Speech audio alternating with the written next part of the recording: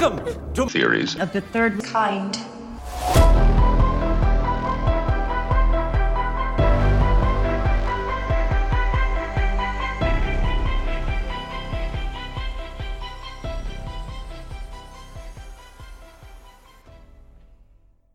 Welcome to Theories of the Third Kind.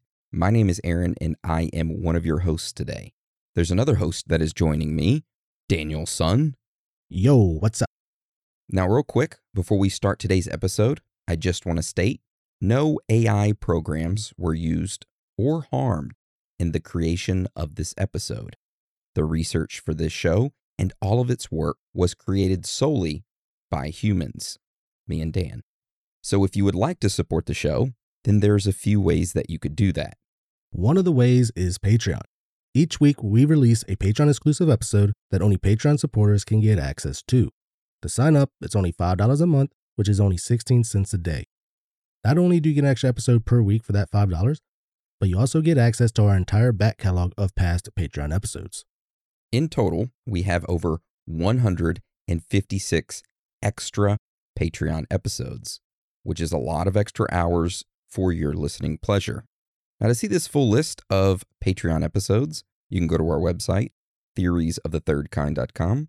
You can click on the Patreon episodes tab, and there will be an entire list of Patreon exclusive episodes that we have previously published that have no ads at all. Also, today we added another Patreon exclusive episode, which is over CIA drug running, where we talk about kind of how the CIA first started. Then we go into the timeline of the CIA smuggling all throughout the world. Then we hop into some strange facts and findings, into theories, then into our own personal thoughts and theories. So you get access to that episode as well as all of the others for just $5. Now, if you can't afford a Patreon membership, but you want to help us out, then you can leave us a written review on iTunes or Spotify, and that helps us out a lot. However, don't feel pressure to leave us one. If you don't want to, then that's fine. We just want you guys, girls, aliens, reptilians, Bigfoot, Sasquatches, Chupacabras, ghosts, Illuminati members, underground lizard people, whoever or whatever you are, to enjoy the show. And that is the end of the announcements. So today's episode is over marijuana. So how this episode will go today is that we're going to talk about what is marijuana, and then we'll go into the history of it, and then we'll go into strange facts and findings, theories, and of course, wrap it all up with our own personal thoughts and theories. So with that being said, let's get into today's episode.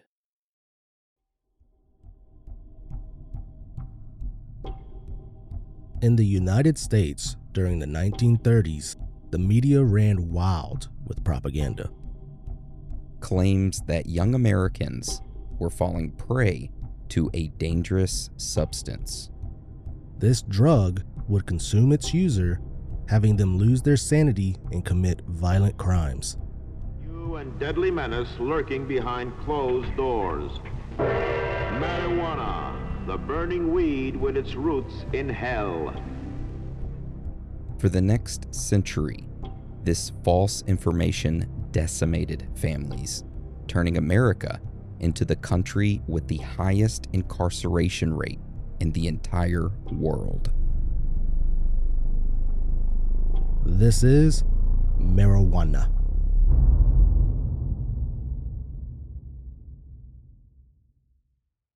So to start this episode off today, we have to briefly talk about what marijuana is, and then we will get into the history of it and discuss the key players and their corruption in using propaganda to push certain agendas regarding this topic.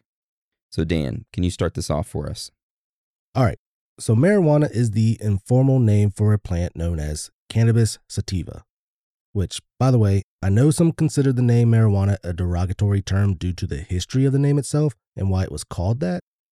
We are aware of this and will go in more depth about that here in a bit. But anyway, back to the plant itself. So this plant has been cultivated for at least 5,000 years and is one of the oldest agricultural commodities not grown for food.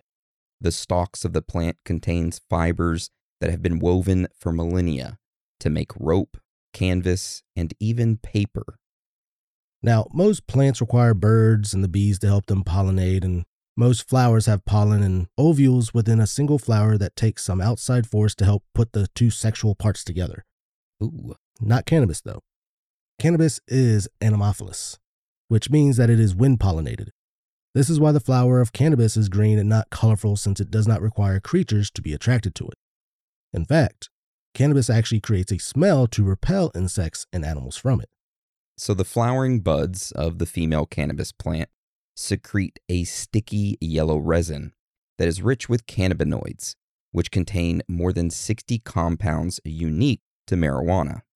Now, several of these compounds are psychoactive, with the majority of them being delta-9 tetrahydrocannabinol, aka THC, which is the stuff that makes you high when you smoke cannabis. Now, like we mentioned earlier, this plant has been cultivated for at least 5,000 years. However, we are not going to go back that far when talking about the history of it. Instead, we are going to start off in the early 1600s. So around this time, the British government started encouraging colonial farmers to produce hemp, which is a form of cannabis with low levels of the psychoactive ingredient THC. The farmers began planting cannabis, and the fast-growing plant was used for production of rope, clothing, and paper, which this fiber at the time was critical to the British and Spanish empires. So we fast forward a few years later, and in 1619, the Virginia Assembly passed a law that flat out required farmers to grow it. They said, hey, you're going to grow it, whether you like it or not. Also, Virginia, Pennsylvania, and Maryland eventually allowed hemp to be exchanged as legal tender in order to stimulate its production and relieve the colonial money shortages.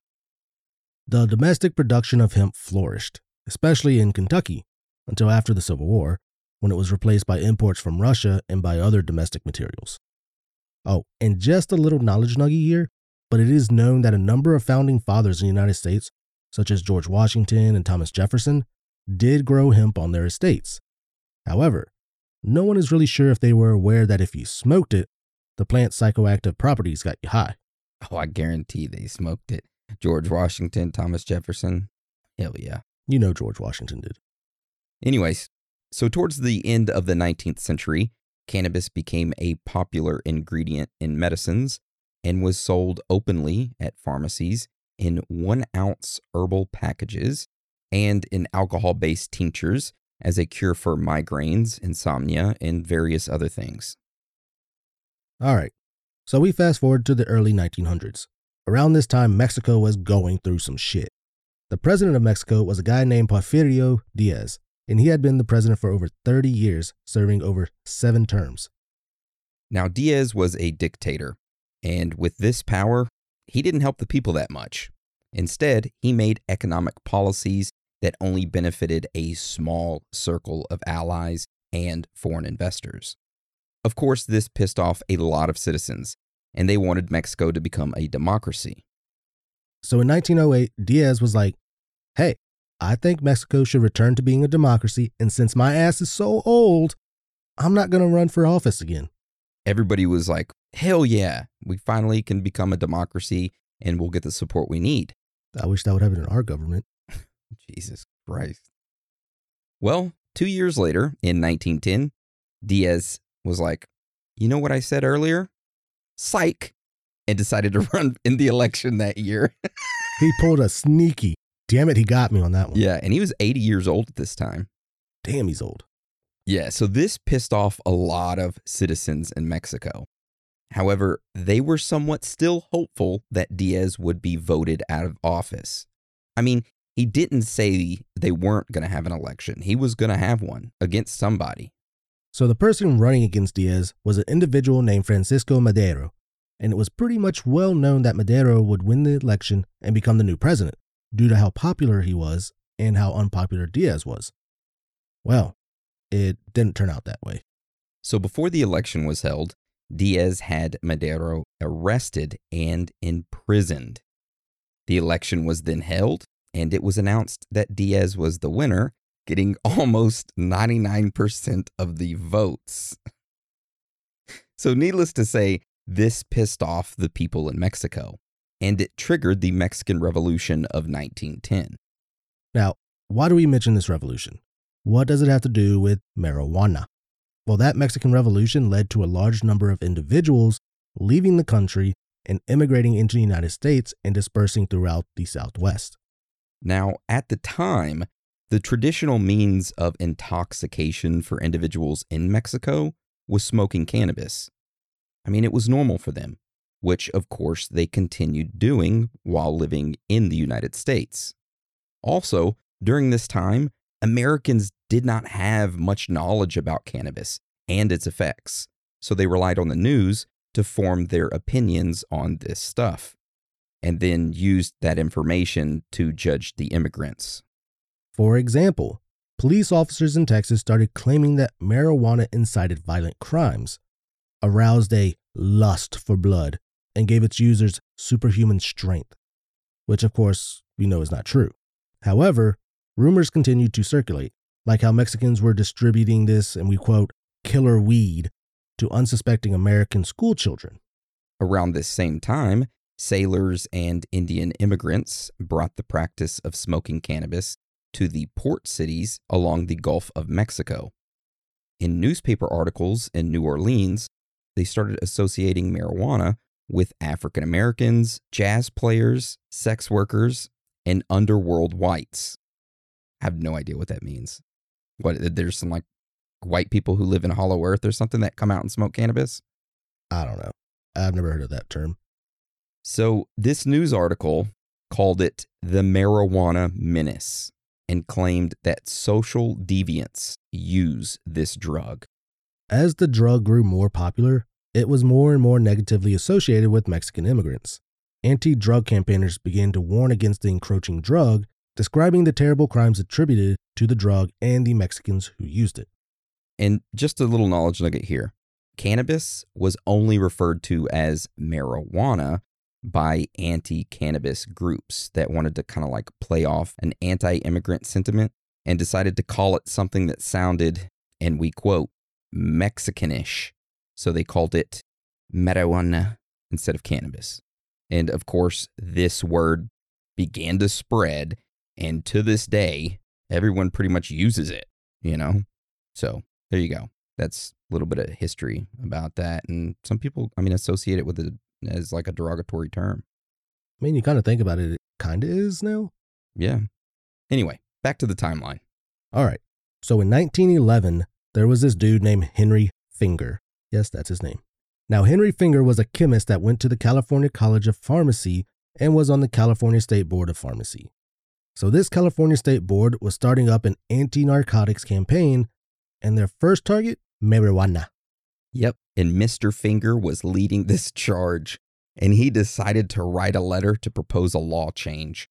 In this letter, Mr. Finger stated, and we quote, "Within the last year, we in California have been getting a large influx of Hindus, and they have, in turn, started quite a demand for cannabis indica. They are a very undesirable lot, and the habit is growing in California very fast. The fear is now that it is not being confined to the Hindus alone, but that they are initiating our whites into this habit." I felt so racist reading that. Mr. White was racist. Mr. White, Jesus. His name should have been Mr. White. It's Mr. Finger. Mr. Whitefinger. Mr. Finger was racist. And by the way, the Hindu was not spelt Hindu. It was spelt Hindoo.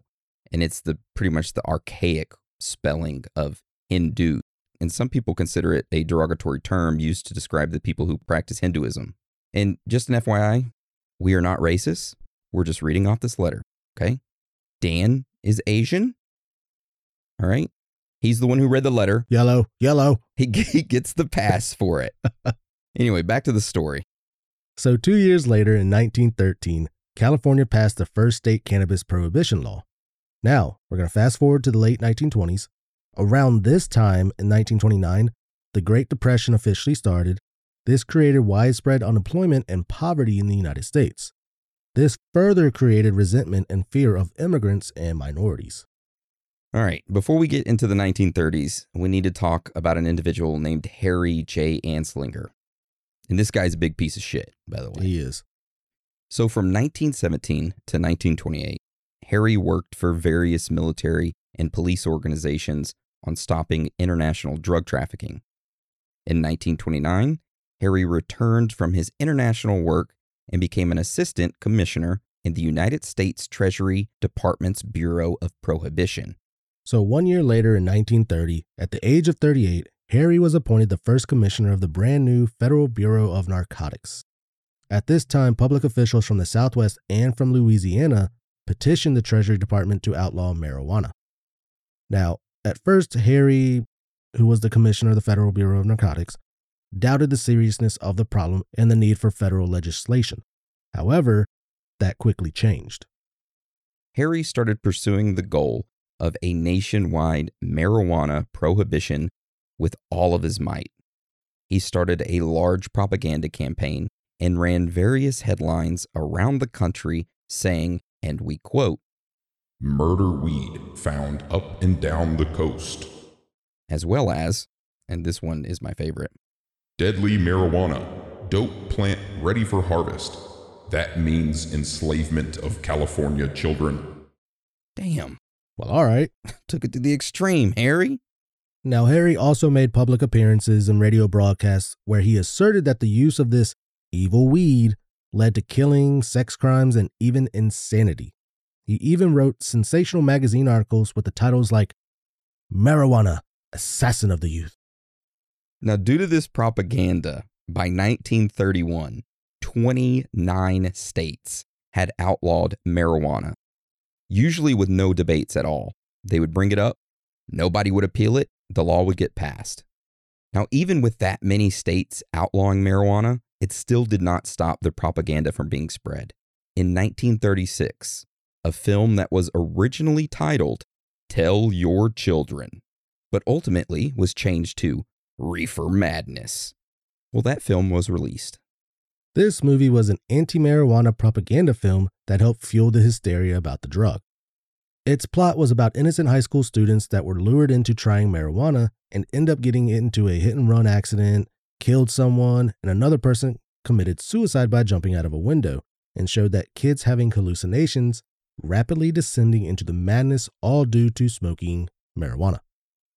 And that's pretty much what the film's about. And I do want you to keep it in the back of your mind because we go back over this film during Strange Facts and Findings, because me and Dan sat down and we watched this entire film from start to finish.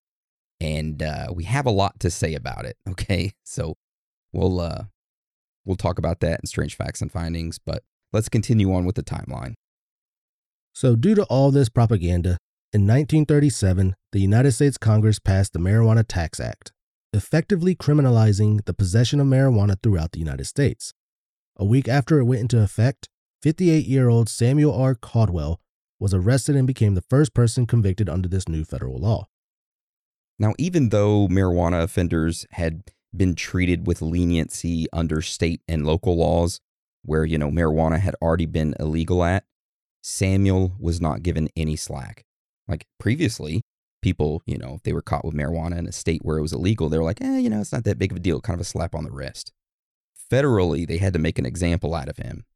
Now, Judge J. Foster Symes lectured Samuel on the viciousness of marijuana and then sentenced him to 4 years at Leavenworth Penitentiary. For the next few decades between the 1950s to the late 1960s, there was a widespread adoption of marijuana by young hippies that were part of the anti-war movement at the time. Also, Presidents John F. Kennedy and Lyndon B. Johnson commissioned reports on marijuana. These reports concluded the use of it did not induce violence or lead to the use of heavier drugs.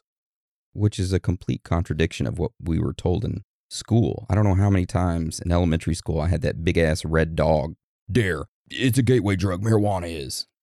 Anyway, at this point, individuals started to get hopeful, since JFK and Lyndon Johnson commissioned these reports, and the report stated, hey, marijuana doesn't induce violence, doesn't lead to heavier drugs.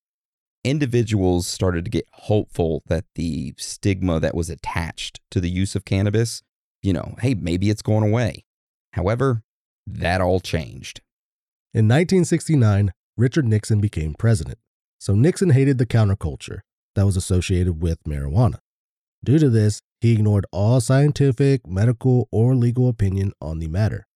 In 1970, the United States Congress passed the Controlled Substance Act, which created various legal categories or schedules for different types of drugs depending on their perceived public threat.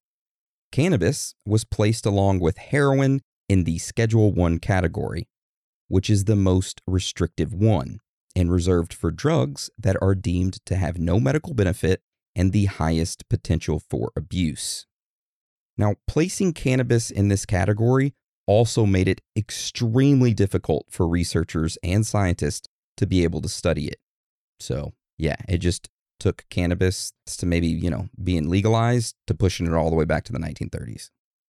So 1 year later in 1971, Nixon declared his War on Drugs campaign and created an investigation committee called the Schaefer Commission.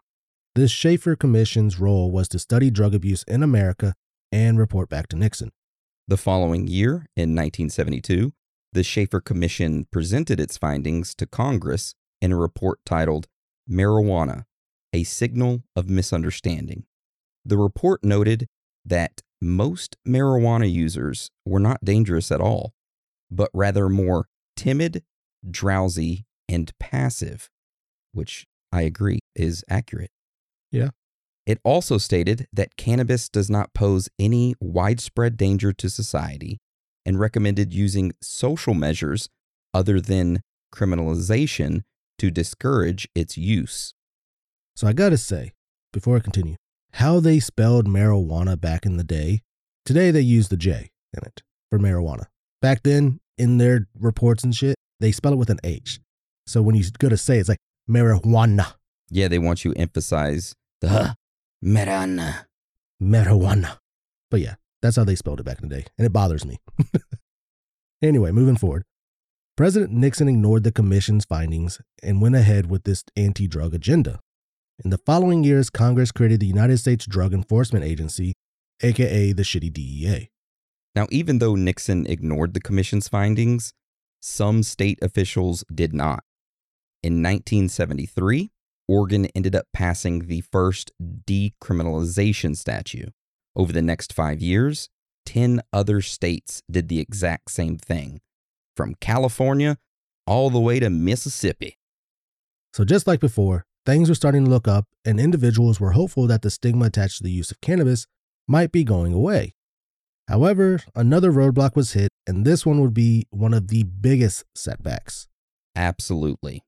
So in 1981, Ronald Reagan became the United States president. In 1986, President Reagan signed the Anti-Drug Abuse Act, which made mandatory sentences for drug-related crimes. This law drastically increased federal penalties for the sale and possession of an array of drugs, including marijuana. Under this law, if you possessed 100 marijuana plants, you would receive the same penalty as if you possessed 100 grams of heroin. This law was then amended to establish what was called the 3 strikes and you're out policy. This new policy made it so that if you had 3 drug-related offenses, that you were sentenced to life in prison. Now, due to this new Anti-Drug Abuse Act, drug-related arrests ended up soaring, creating a massive increase in state and federal prison populations. For an example, in 1986, when this law was enacted, there were roughly 400,000 total inmates in America's prison system. By 2015, the total number of inmates nearly quadrupled to almost 1.5 million individuals, which in turn made the United States have the highest prison and jail population, as well as the highest incarceration rate in the entire world. When looking deeper into the statistics, you will find that marijuana possession arrests account for more than half of all drug arrests. So as of 2023, 20 states and the District of Columbia have legalized the recreational adult use of marijuana, and 20 other states have decriminalized marijuana-related offenses, such as small quantity marijuana possession, cultivation, and transfer. Now, despite the majority of the population wanting it to be legalized, under federal law, marijuana, aka cannabis, remains a Schedule I drug, making it so that even non-violent first-time offenders convicted of selling it face the possibility of life in prison. And there you have it. The history of marijuana, aka cannabis, spanning from the early 1900s to 2023. Now, just like every week, we are going to dive into the strange facts and findings that we uncovered while researching this topic. So, Dan, do you want to start us off with this first one we have? Our first strange fact and finding revolves around an individual named Mark Young and the state of Indiana. So back in the early 1980s, there was a 59-year-old man named Claude Atkinson. Now, Claude was highly skilled at cultivating marijuana. He was very good at it. He had previously organized a huge marijuana farm in Illinois and Kentucky, so he had the knowledge of how it all worked. In 1984, law enforcement authorities had linked Claude to a pot farm in Indiana. In the following year, in 1985, he was caught growing marijuana in a warehouse. During this arrest, Claude had cut a series of deals with the government, snitching on others, and only served a brief prison term. In 1988, Claude got out of prison and was ready to get back into the growing marijuana business. Around this time, he had met a 40-year-old unemployed truck driver named Ernest Montgomery, and Ernest wanted to make some money. So they agreed to form a partnership, with Ernest providing the capital, aka money, and Claude providing his growing expertise. They were like, let's start a marijuana business. By the spring of 1989, the group had approximately 12,500 seedlings of marijuana. What they needed next was a farm to plant them on. In May of 1989, Martha Brummett, an elderly woman in Morgan County, agreed to lease her farm to Claude and Ernest. The farm contained 40 acres of growing land, and the group started up their operation. And by the way, I want to say, Martha had no idea that they were growing marijuana on it. I was about to ask, it's like, did she know what they were going to grow? And she's like, oh, can I have some of that? No, they just said they were farmers and they were planting corn. And you'll see why here in a minute. Their operation was extremely smart with what they did. I'm sorry, I just see Martha walking out there. Those some weird corn. That's some weird corn you got out there. Oh, man. They each plowed and tilled the field, fertilized it, and planted corn. Once the corn had reached a good height, they planted marijuana, hiding it amid the stalks. See what I say? Smart. Ah, that is smart. Over the summer, they walked the fields, sexing the marijuana, eliminating all the males. The females left unpollinated would produce a much higher level of Delta-9 THC in their buds and would thus become a much more valuable crop. Yeah, so when you're growing marijuana, you see which plants are males, which are females, and then you eliminate the males. I did not know that. Yep. So in late September, before the corn leaves turned golden, the group harvested the marijuana and then cured it in the barn for 2 weeks and then cut it into books about 1 foot wide and 3 feet long. The books were then hauled into the farmhouse and then driven to the cabin for manicuring, which is where the stems, the orphan leaves, and the fan leaves were separated from the precious buds. So, of course, you throw away the stems, the orphan leaves, and the fan leaves, and you just keep the buds, those little round nuggets of goodness. So far, the operation had gone smoothly. Soon there would be about 900 pounds of high-quality marijuana to sell. Now the group needed buyers. Ernest Montgomery thought that Mark Young, a man whom he had met a few times, might know the right people to call. Mark Young was 36 years old and grew up in Christian Park Heights, which was a middle-class neighborhood on the east side of Indianapolis. When Ernest Montgomery called Mark Young, he was rebuilding motorcycles, selling used cars wholesale, and pretty much looking for a new income. Mark had held a financial interest in a number of massage parlors, which at that time were closed down.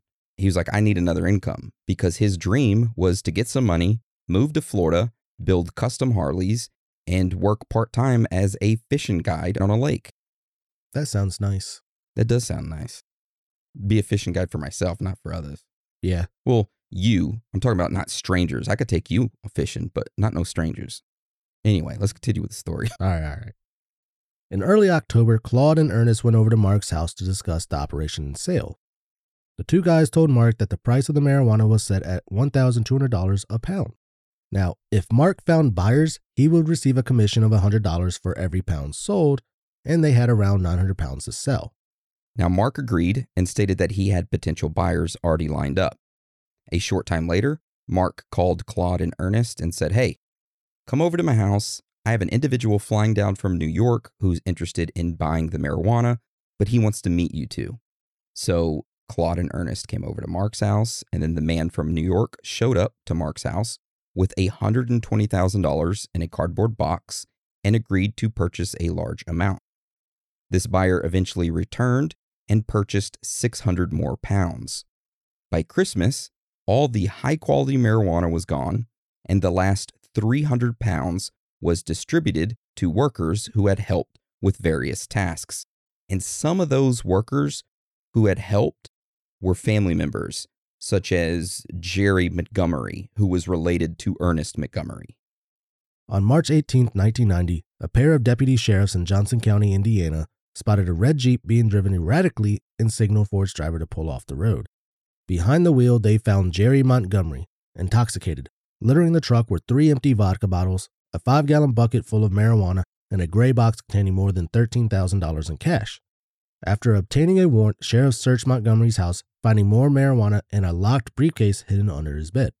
An investigation was started into Montgomery's relatives, which included Ernest, who was the grower. On August 22nd, federal, state, and local law enforcement agents arrested Claude, raided the farm, and with the help of volunteers from the Indiana National Guard, destroyed 10,000 marijuana plants because they already had restarted their grow again. Dang. Yeah. In May of 1991, Ernest Montgomery was arrested at his cabin, where 7,000 marijuana seedlings sat in little pots ready for planting. Early that same morning, Mark Young was awakened by someone at the front door. It was the DEA. Mark was arrested for the sale of 700 pounds of marijuana and was convicted under federal law. Now, something to keep in mind is that Mark had never been charged with any drug-related crimes, and he had no history of violent crimes. And also, Mark's role in the illegal transaction had been that of like a middleman. So he had never actually like distributed the drugs or, passed them off or anything like that. He simply introduced 2 people together hoping to sell a large amount of marijuana. So during Mark's trial, no marijuana, money, or physical evidence of any kind linked him to the crime. He was convicted solely on the testimony of Ernest and Claude, who are now cooperating with the government. On February 8, 1992, Judge Sarah Evans Barker sentenced Mark Young to life in prison without the possibility of parole. They screwed him over big time. They did. And as crazy as that sounds, charges like this are happening all over the United States. And we figured that this story right here is a great example of how ridiculous the justice system is. The average person who murders someone gets 8 years and 8 months in prison. You have Mark Young, who's serving life without the possibility of parole for selling marijuana. Well, not even technically selling it, for introducing 2 people. So being a part of a sell, I guess. Yeah, that's like accessory to selling or some shit like that. I don't know the charges. It's ridiculous. Anyways, let's get into our next one. All right. So this next strange fact and finding is actually about the term 420. Now, before we get into that, we're going to take a quick break, so don't go nowhere. All right, welcome back. So this one's not really much of a strange fact and finding. It's more of a long-ass knowledge nuggie, but I thought it was fascinating. The story behind 420 all started back in 1971. Hold on. Do we need to explain 420 to the people that don't really know about it? I mean, I'm sure everybody does, right? Somebody says, oh, yeah, 420, bro. And then everybody's like, oh, they associate 420 with smoking weed, smoking marijuana. The story kinda...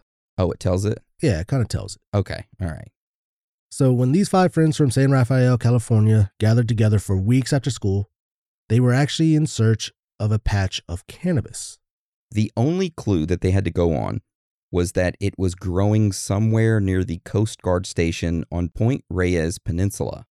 After school each day, they would all meet up at this statue on the campus of San Rafael High School. The 5 friends were all athletes, so after school, they would all have practice, and not all of them got done at the same time. So they needed to find a time that would work for all of them after their practice. So they decided on the time, 4:20 p.m. So all throughout the school day, when they saw each other in the hallway, they would remind each other, hey, 4:20, Lewis. Hey, 4:20. After a while, they dropped the Lewis part and they would just say, 4:20. to sort of like remind each other of the time that they would be meeting. One of the friends who gave an interview to the Huffington Post years later said, and we quote, "We'd meet at 420 and get in my old 66 Chevy Impala. We did it week after week. We never actually found the patch, though." Now, even though they never found the patch of cannabis by the Coast Guard station, they created a new word or term for marijuana that they could say. And you're probably sitting there like, okay, so how did this 420 catch on if it was just, a couple friends back in 1971 that started it? Looking into it more, one of the guys in that friend group actually ended up managing a band that was associated with the Grateful Dead, who had moved into Marin County, which is where San Rafael is. Now, the Grateful Dead and their fans, they were all cannabis advocates. They like to smoke. Nice.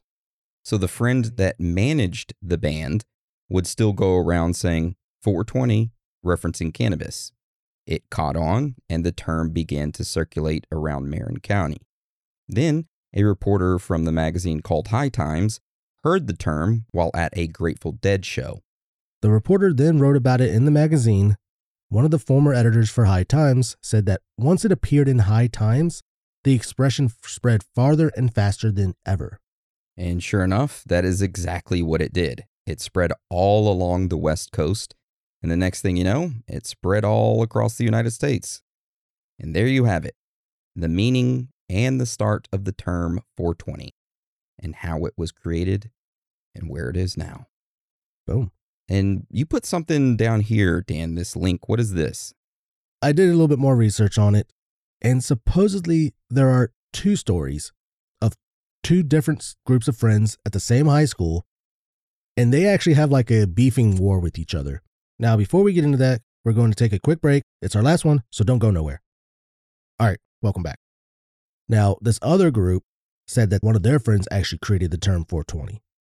It was pretty much they were all sitting down in the basement of this guy's house, and they were all supposedly smoking out of bamboo bongs, which at the time, there were no bongs ever created. Oh. So he's guessing he's trying to take up saying that he created the first bong too.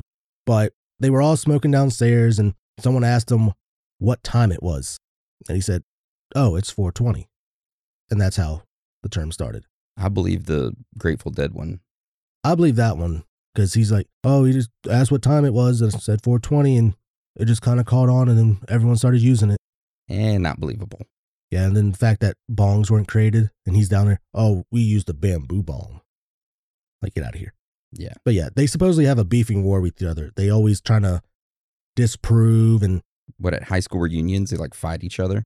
Probably. I created the term. No, I created the term. I mean, they fight over it in like the Grateful Dead story. They actually hired a private investigator to search and hunt down the Coast Guard. Are you kidding me? No, they hired them to find the Coast Guard that gave them the map of where the patch of cannabis was. That's why they were searching for it. This is a beefing war that has gone on for so long. Over the term 420. Yeah. It's not like they're getting paid or anything for it. They just, I guess, want the publicity for it. The stardom, the fame. Yeah. Okay. I thought that was just fascinating, and it kind of made me laugh. It was. I enjoyed it. Thank you. You're welcome. All right, so let's get into our next strange fact and finding, which is about a man named James Munch. So during the reefer madness era, Henry Anslinger was publishing for the banning of marijuana. And one of the guys that consulted him was Dr. James Munch. Now, Dr. Munch was a doctor of philosophy and a graduate of Temple University, and according to his testimony, he majored in toxicology, which was the actions of poisons, and pharmacology, which was the action of drugs on animals and on man. Now, Dr. Munch's part was to help Anslinger with connecting marijuana to as many crimes as possible to help ban it. The two notable cases that Dr. Munch testified in were the Ethel Soul trial and the Arthur Friedman testimony. During the Ethel Soul trial, Ethel, aka Bunny, and a friend were on trial for murdering a bus driver. The two had robbed the bus driver of $2.10. Now, this was during the Great Depression, okay? So that was like a chunk of change there for them. So it wasn't just like $2.10 now where you pretty much can't buy anything. No. I can't even think of anything that you could buy for $2.10. You can't even buy a soda pop anymore for that. Unless you use the soda machines out front, but then those sodas probably been there forever. Yeah. Anyway, sorry. Continue. So the defense of Bunny, aka Ethel, made the claim that she was a victim of marijuana madness. The defense team called Dr. Munch, who was supposed to be helping Anslinger and the FBN, Federal Bureau of Narcotics, but his testimony was a little odd. This was his testimony, the exact words from Dr. Munch that they had written down in trial. I smoked the cigarette while sitting in a chair. I had a dream. I had dreamed that I had lived in an ink bottle for 200 years. Then I climbed to the neck of the bottle and I wrote a book. Then I flew out of the bottle and I flew around the world twice. Then I awakened. I had been asleep in the chair for only 16 minutes. Are you kidding me? Is that what he said? That is exactly what he said in And I'm court. guessing when he said smoke the cigarette, it's cigarette. Marijuana cigarette. My God. What the hell is he smoking?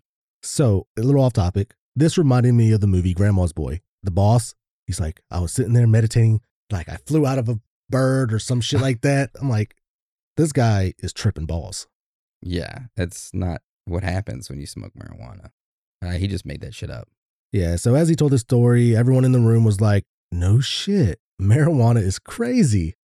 Dr. Munch also stated that the reaction by dogs is similar to that of humans. Wait, he was getting dogs high? He was getting dogs high. Oh my God. Yeah. So the judge, Daniel Brennan, would have none of this nonsense, and he was quoted saying, He's going to testify about marijuana's effects on dogs and then say it's the same as humans? What kind of testimony is that? I mean, you think about it. They say that smoking marijuana, you become violent and all that stuff. So that means that dogs and stuff were having the same reaction. Yeah. The judge was like, no, that can't be right. Which I've never seen anyone smoke marijuana and get super violent. But I'll save that for our personal thoughts and theories at the end. Sorry. Yeah. Continue with the story. All right. So even the prosecutor started to question if Dr. Munch was actually an expert, since he was not a physician and he was only telling us about his own experiences with smoking marijuana once. So that testimony was a bust, but that didn't stop him from giving his expert testimony in the next trial. Oh, good Lord. So in April of 1938, Dr. Munch again was called to be an expert witness on marijuana, this time in New York City. He was called by the defense team for Mr. Friedman, one of the 5 youths that were charged with shooting and killing Detective Michael J. Foley. On April 7th, Dr. Munch appeared in court to testify. Again, he spoke about being trapped in an ink jar, word for word like he had just said in his last trial.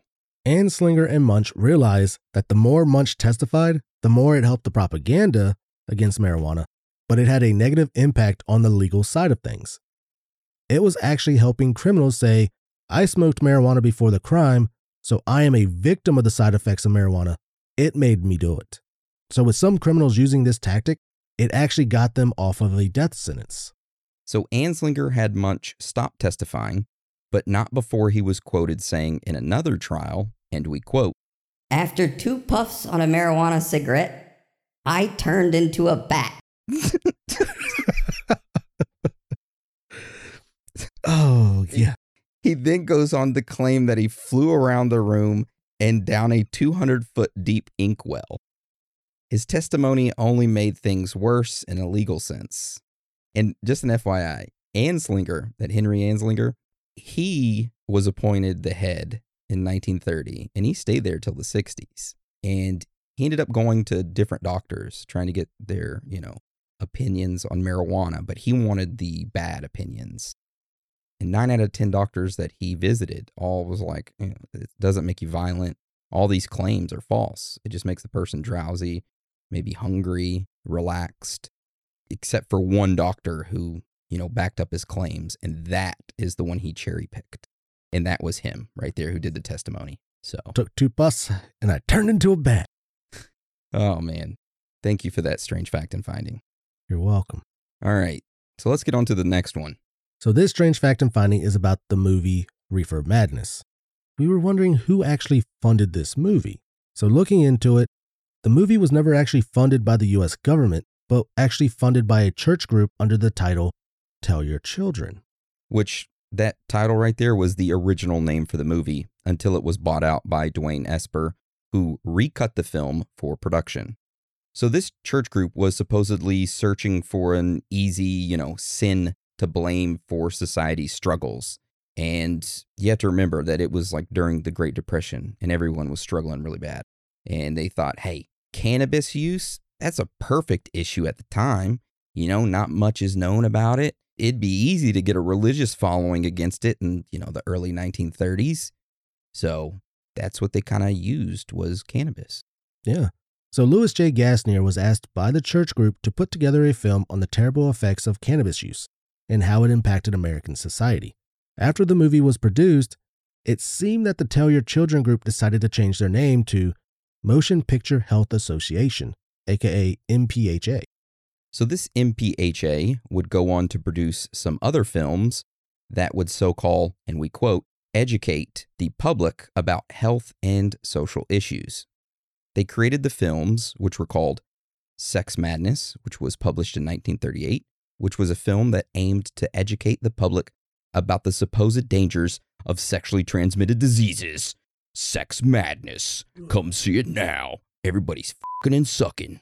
Another film that they created was the 1933 one called Damaged Lives. It was a film that depicted the dangers of illegal abortions. Come and see it. Damaged lives. Abort your baby fetuses and go to hell. That's what they were saying. I mean, yeah. The other film that they produced was the 1935 film titled The Pace That Kills.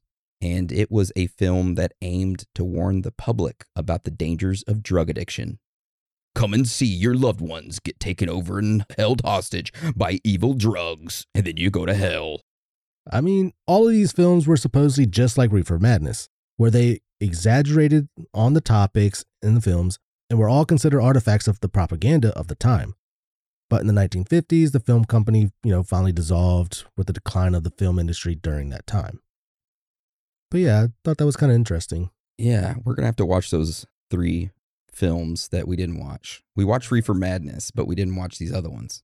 Thought it was kind of weird that it was actually a church group that funded this.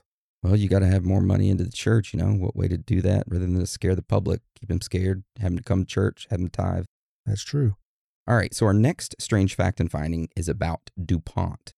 So as we were digging deeper into the connection of why the United States government would want to ban marijuana, we tried to look at different connections of various companies, various organizations, and other individuals, and we ended up stumbling upon the DuPont Company and how they provided some level of support to the Federal Bureau of Narcotics and its efforts to criminalize marijuana. So DuPont had an interest in preventing the commercialization of hemp-based products. Hemp fiber was seen as a potential competitor to synthetic fibers like nylon. Now, DuPont had developed nylon, and they were marketing this product aggressively. Then, of course, hemp fiber was also used in the production of paper, which would threaten DuPont's paper production interests. Granted, it wasn't only DuPont. There were probably other petrochemical industries involved with the support as well. Also, Henry Anslinger, he held company interests in paper companies. So he didn't want hemp going out there ruining that. It's all about money, man. They don't care about public opinion. All it is, it's about making as much money as they can. And that's it.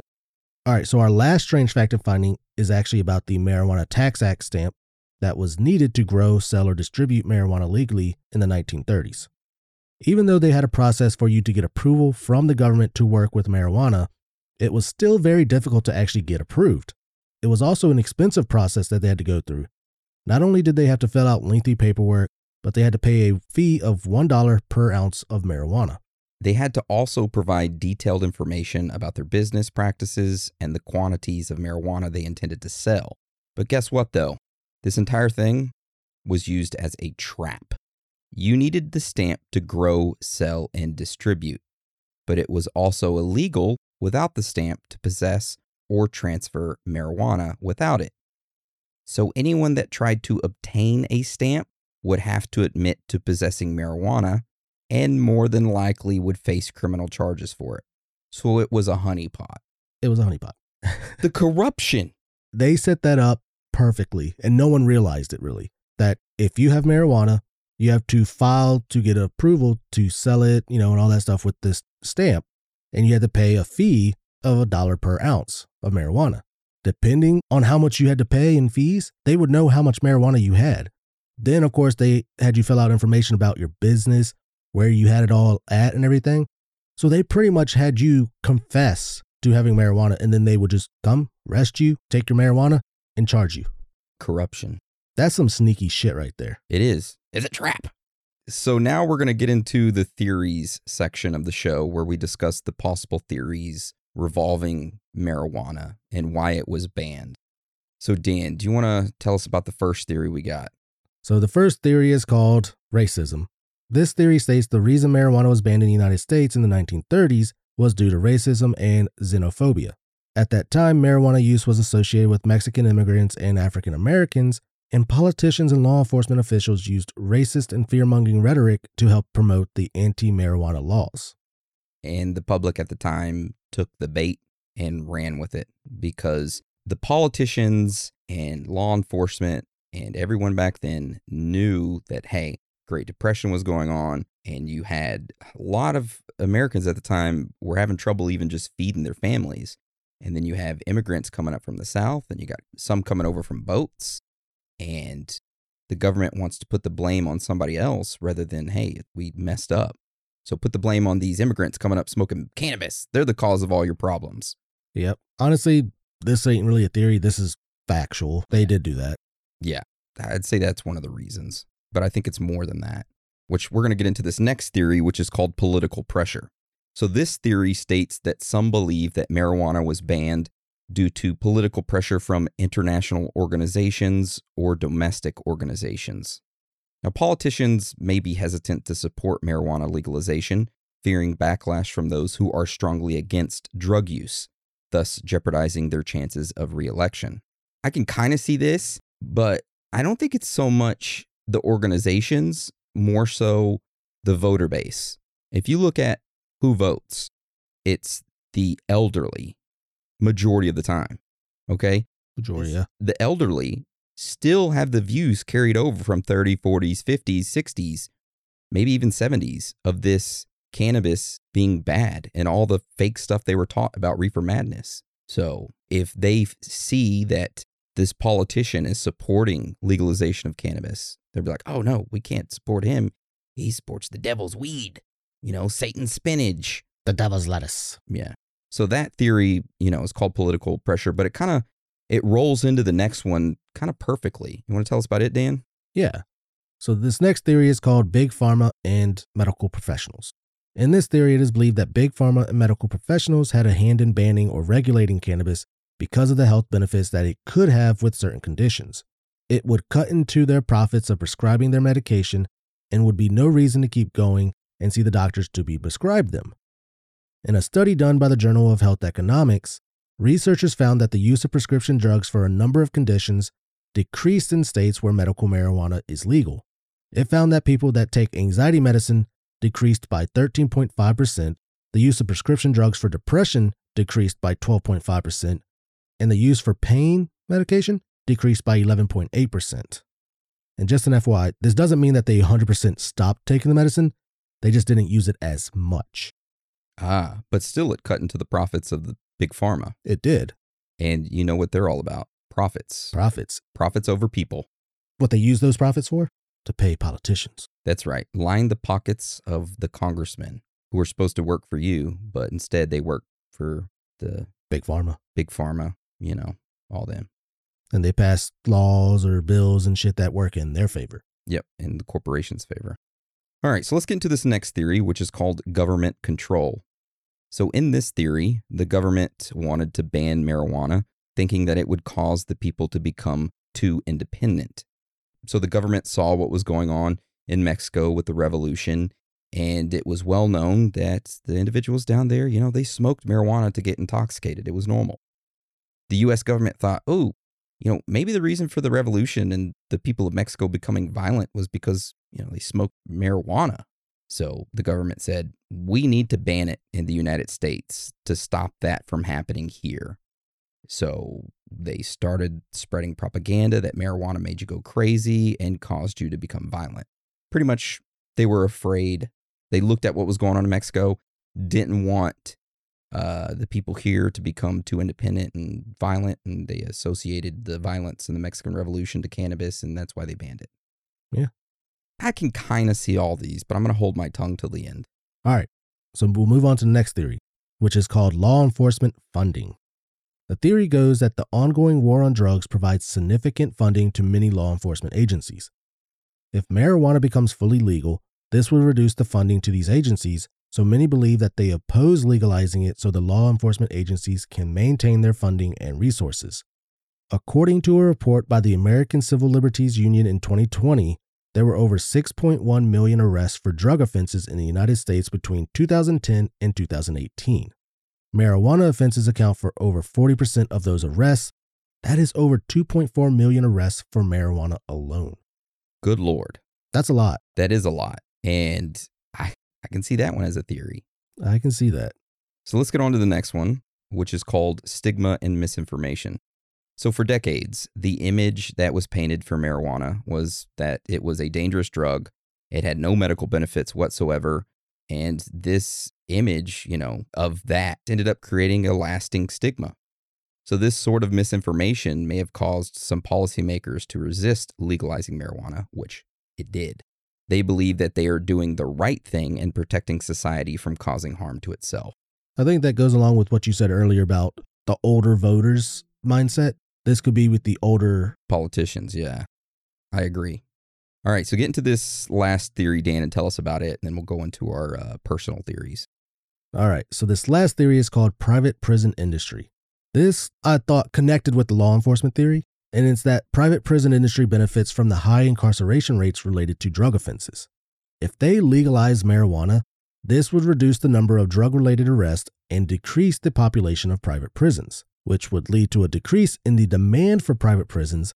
This would cause the private prisons to lobby against legalizing marijuana. So take CoreCivic, for example. It is one of the largest private prison companies in the United States. In 2020, they made around $1.8 billion for the year. That includes all of their operations, which include prisons, detention centers, community reentry programs, and electronic monitoring. All of these operations are focused on confinement and supposedly rehabilitation services for inmates and detainees. There's no rehabilitation that's done there. No. They just stick them in a cage. And private prisons is modern day slavery, and it should be outlawed. There should be no reason why private prisons exist. No, there shouldn't. There shouldn't be that many people in prison in the first place. Yeah, there shouldn't be. I mean, what? You said 40% of them are there for minor marijuana offenses? Over 40%. It's ridiculous. So now we're going to get into our own personal thoughts and theories surrounding all this. In my personal opinion, all the theories that we talked about were not theories. I think all of those are true, and they all play a part into why marijuana is still federally illegal today. It's a combination of the private prison, law enforcement, the misinformation in the older voters, the misinformation in the older politicians, kind of government control, political pressures, big pharma, all of that rolled up into one plays a part. And I don't think it's going to change until 20 years from now. As sad as that is, but that's my prediction. By 2040, marijuana will be federally legal. I think it'll be sooner than that. Because, like you said, all of these theories, they're not really theories. They all play a role in this. I think it's government control with it, but not in the sense that the theory goes along, but more as in how much money they can make from it. We know that the CIA, trafficked drugs. They were doing dealings behind the scenes. And we talk about it today in our Patreon episode. That's true. I suggest go sign up to it. It's $5 a month. You can listen to our CIA drug running episode that we published today. Extremely good episode. Sorry, continue, Dan. Let us traffic knowledge to you. Oh, shit. Now, we know that they trafficked drugs to fund other projects. I think it would legalize sooner, knowing the fact that many states are legalizing it. They're selling it. They got, marijuana dispensaries everywhere nowadays in those states that are legal. The government's profit that they're making off of the taxes off of that is actually pretty damn good. It's enormous. Soon it's going to be like, say, back in Virginia, the sale of liquor. Like here, it's not state controlled. In Virginia, we have ABC stores. They're state controlled. The state sells the liquor there. So they make profit off of that. Soon, I think it's going to be like the government's going to have dispensaries, only the government, selling marijuana, and it's going to make a huge profit off of that. And I think right now it's like in the testing period to see how well that these other dispensaries and stuff are selling. So Have you ever been to a dispensary before? I have. I've been to a couple of them. I went up to a couple in Maine, and talk about professional. Dude, they were very professional there. Yeah, you walk in, there's a guy there who's like a security guard. He takes your ID, checks it, scans it, gets you in on like a little iPad thing. Person walks around the corner, escorts you over to this array of glorious Bud. bud and pretty much anything you would ever want. All these different strains that you could have. And it was absolutely amazing. I just said, I want that, that, and that, and that. And they clicked it on the iPad and they say, okay, go over to the checkout counter. I went over to the checkout counter. They had my bag already prepped, ready to go. I paid, and bada bing, bada boom, I was out of there. Yeah, when I went, I had no clue what I was looking at. I saw pipes, bongs, no idea about strains. I have no clue. I have no knowledge of any of that. But they talked you through it, didn't they? They would explain everything about it. They wouldn't tell you what year it was made, when they started it. It even has like the percentage of THC inside of it and what the effects you would get from this strain. Yeah. Very, very professional and controlled and safe, in my opinion. It was very safe. Like when you go in, they looked at your ID, made sure you were of age to smoke and everything like that. But that's how I think it would go. How well controlled that is. The government's just using that as a testing phase to soon when they'll take over selling it. I mean, they already, medical professionals already provide medical marijuana. Yeah. So sooner or later, this is just going to be the government having control over it, that's what's going to cause a war. No, it's not. Yeah, it's going to be a war on government. Free our weed. Oh my God. All right. Well, do you have anything else you want to add to this episode today about marijuana? By the way, happy 420. That's right. Happy 420. We figured marijuana on 420. Yeah, what a great date to publish this episode on. But yeah, no, honestly, it just shows how corrupt our government really is with being sneaky and shit. Yeah, they talk about misinformation, and they're the ones that are doing it. They're the ones that are spreading misinformation. Setting people up and shit like that. I mean, come on. People that are trying to do the right thing, follow the laws, and they still screw them over. Yeah, if you or a loved one have been personally affected by the marijuana, send us an email. We'd love to hear about your story. With that being said, I want to thank you for joining our episode this week. That is the end of the marijuana episode. Now we are going to transition into our On the Scene. Now, if you don't know what our On the Scene is, it's where each week an individual sends in their On the Scene, which is pretty much someone going around interviewing strangers or family members. Or even themselves. Asking about current conspiracies or past conspiracies and their take on it. Yep. Now, anyone can do this, including you. Yes, you, the person listening to this right now. All you have to do is get your phone out, okay? Click record. Record for less than 2 minutes. No longer, please, than 2 minutes. And make sure there's no music in the background. We can't play it if it has music. And no eating food while you're recording, please. None of that, please, for the love of God. And then when you're done, you can email us that audio recording to Aaron, Aaron, at Theories of the Third Kind, or you can email it to Dan, Dan, at Theories of the Third Kind, and we will play it at the end of our show each week. So for this week's On the Scene, we have Paige. Yeah, so we're going to play that right now. Hey guys, it's Paige from Oregon, aka reigning audio champion, on the scene once again, here with my girlfriend. And ask her a question, and then I'm going to end it by asking you guys the same question, kind of like last time. So, I think that it's easy for a lot of people to claim that they would visit certain spooky locations, either because it's haunted, or there's rumors of cannibals, or cryptids, or whatever the reason might be. I think it's easy for people to say that they would go there, kind of in a joking or casual conversation manner, but actually going there is an entirely different thing. But sitting here right now, what's one place that you know that you wouldn't go to without having to go there to find out that it was a bad idea? I would not step foot into the Zach Bagans Museum. Too many spooky artifacts? Too many. Yeah. With a lot of history. I think for me, it's the Cecil Hotel because I don't believe that there's a whole lot of places out there that are allegedly cursed, but actually are cursed. I think a lot of it's probably just folklore and rumors and whatnot, legends. But I think the Cecil Hotel is actually cursed. And I wouldn't want to find out the hard way. So that same question goes to you guys, Aaron and Dan. What's one place that you would not step foot into, sitting there right now? Anyway, see you guys next time. Love you, and I'm proud of you. Thank you, Paige. Yes. I can't do the high pitched voice. Thank you, Paige, the reigning world champion audio master. What the hell? Hell yeah, there's the champion right there. Damn. Sorry. That damn laptop just randomly plays audio. All right, Dan, what's your answer? I want to hear yours first. No, I got to save mine for last. I don't have a specific one, though. But I will say this. If it's an outside area pertaining to werewolves, just because I have that PTSD of that one. Okay, that makes sense. When I worked with your brother in Wisconsin, there was a location where supposedly a werewolf was. It was like on this road. Like a cryptid? They said it was a werewolf in that area. Okay. And people that drove through the area, they would see something running along beside their car.